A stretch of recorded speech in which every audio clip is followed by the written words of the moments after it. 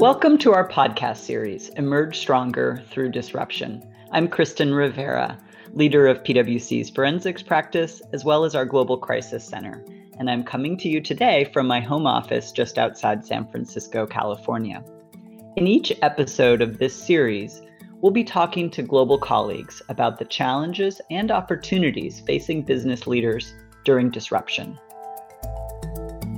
Today's conversation is centered around balancing priorities in crisis, and I'm joined again by Richard Oldfield. Richard, tell me a bit about your role at PwC and how you've been involved in responding to COVID-19. Thanks, Kristen, and thanks for having me again.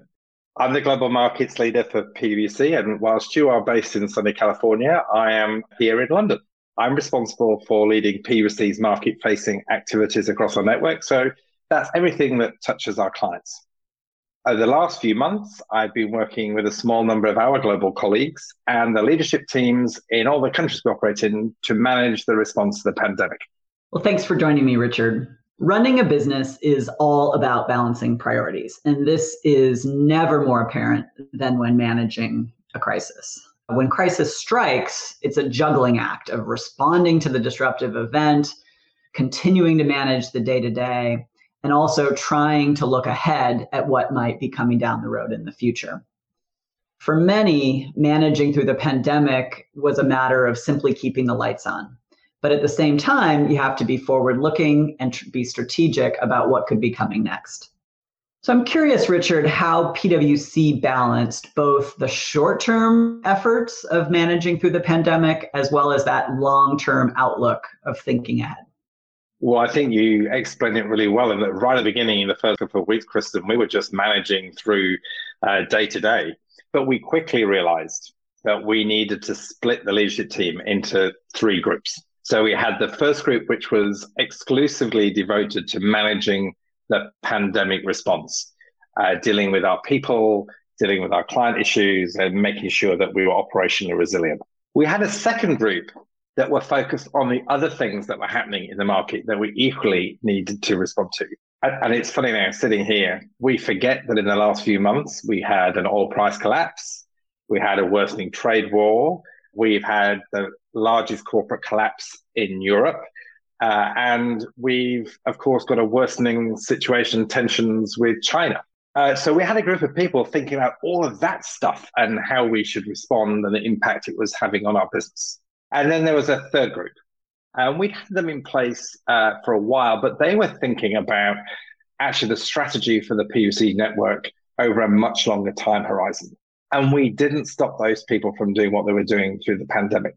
It was important because my reflection is the things that we've been talking to them about back in February as a leadership team, we thought might happen over, 3, 5, 7 year time horizon. And now all of a sudden, those things were really in a 12-month to 4-year time horizon. Everything's accelerated. And so over the last few months, we maybe rebalanced the number of people in those teams. So we've got fewer people dealing with the pandemic and we've got more people talking about that longer term strategy. But the aim was really to try and get people focused. My analogy, I suppose, is if you think about driving a car, we had a bunch of people looking in the rearview mirror, a bunch of people looking at the road ahead, and a small group of people focused on the GPS to make sure we could avoid the traffic jams. Well, I love that we drank our own champagne, if you will, Richard, because this is one of the number one things that our crisis center resources recommend to companies when they're navigating a crisis. It's very natural to have all hands on deck to just respond to those day-to-day, fires that pop up. Because the reality is you could have an infinite number of resources responding to those things and it still would not be enough. But it's critically important, as it sounds like we did at PwC, to set aside a different team to really focus on that road ahead, to looking through the windshield and predicting what road signs might be coming up and devising a plan of where we'll go.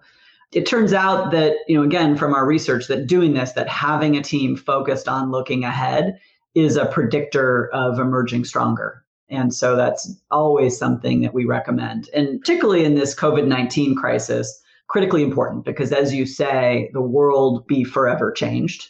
And the sooner businesses think through, how that will impact them and what steps they can take to emerge stronger than they were before, the better. So another thing that we see, and I think this is particularly true now as we're several months into the pandemic, is finding the balance in the face of fatigue. We are just, as humans, wired for a fight or flight response. And as we all know, that is fueled by adrenaline. But adrenaline only lasts for so long. And when it begins to wane, we are left, tired and exhausted. And I think many business leaders can relate to that feeling right now. That adrenaline allowed us to work those long hours, and yet it can't be sustained forever. And so here we are in this long-term pandemic, has really no end in sight as we record this podcast. I'm curious how PwC has managed this fatigue, and both with our leaders and with our people. We're no different, Kristen, to any other organization, and an awful lot has fallen on the shoulders of our leaders. It's funny you mentioned the adrenaline. We've all been, you and I have been sat in our home offices, and that first month, the adrenaline was pumping. We were loving it, actually. It's a horrible thing to say, but we were working 24/7, and it was fine. Of course, never in those first few weeks did we really realize that we were going to be in a race or a marathon that was going to go on for months. And of course, we've all come to realize that it is not just physically exhausting, but it is mentally exhausting. And the other thing we know from a leadership perspective is that people who are exhausted make poor decisions and they lack empathy.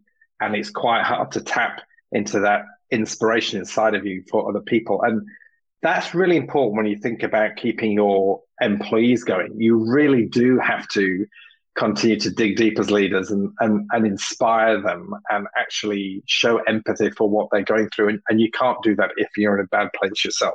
I think as a group of leaders, we've done a great job of coming together to support each other. I think as an organization, we have over many years thought it was important that we gave our leaders access to groups of people that they could seek support from or could help them. And on a personal level, I became really, there was this concept of you surround yourself by radiators, people who really give you energy, or drains, and those who drain you. And in the middle of a pandemic, actually, I was really selective about having more radiators than I had drains surrounding me, because I just needed that stimulus. But the other thing on reflection that we did a good job of was our culture enabled us to realize it was okay to step back and let someone else step forward for a little while. And it was a little bit more like a relay. And so roles were handed off and handed back, actually to allow people to recharge themselves as we are, as you said, rightly in the middle of a marathon. I really see these new ways of working, this concept of, working from home, but also, being able to see each other's, kids, dogs, home offices. It's one of the bright spots, I think, coming out of the pandemic. And it certainly has put employers squarely in the role of not just, providing sort of office space that, is designed using the latest, design principles, but also really thinking about the well-being of our people and what they need to be productive, but also happy. And, I think another aspect of that is, the fact that school children in many parts of the world are being, doing remote learning. This as well has sort of turned on its head this concept of what it means to be a working parent and what is required in terms of commitment and time and how to balance that with our jobs and working remotely. So a really interesting and unexpected outcome of the pandemic is really redefining what work is in the 21st century. I think the whole rethinking work has got to be a hugely exciting topic for any leadership team, because no matter what organization you're part of or what industry you are in, the future is not going to look like how we've worked in the past. And I can already see those organizations that have taken time to invest in their teams, to invest in how teams work, and to start thinking about that, how that changes, are right at the forefront, I think, of reshaping and reframing their business for success.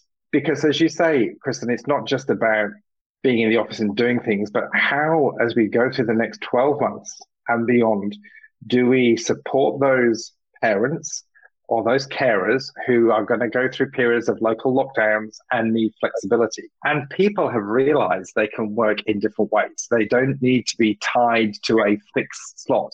And look, some roles and some jobs are very different, but across the board, I think people are embracing new ways of working, flexibility.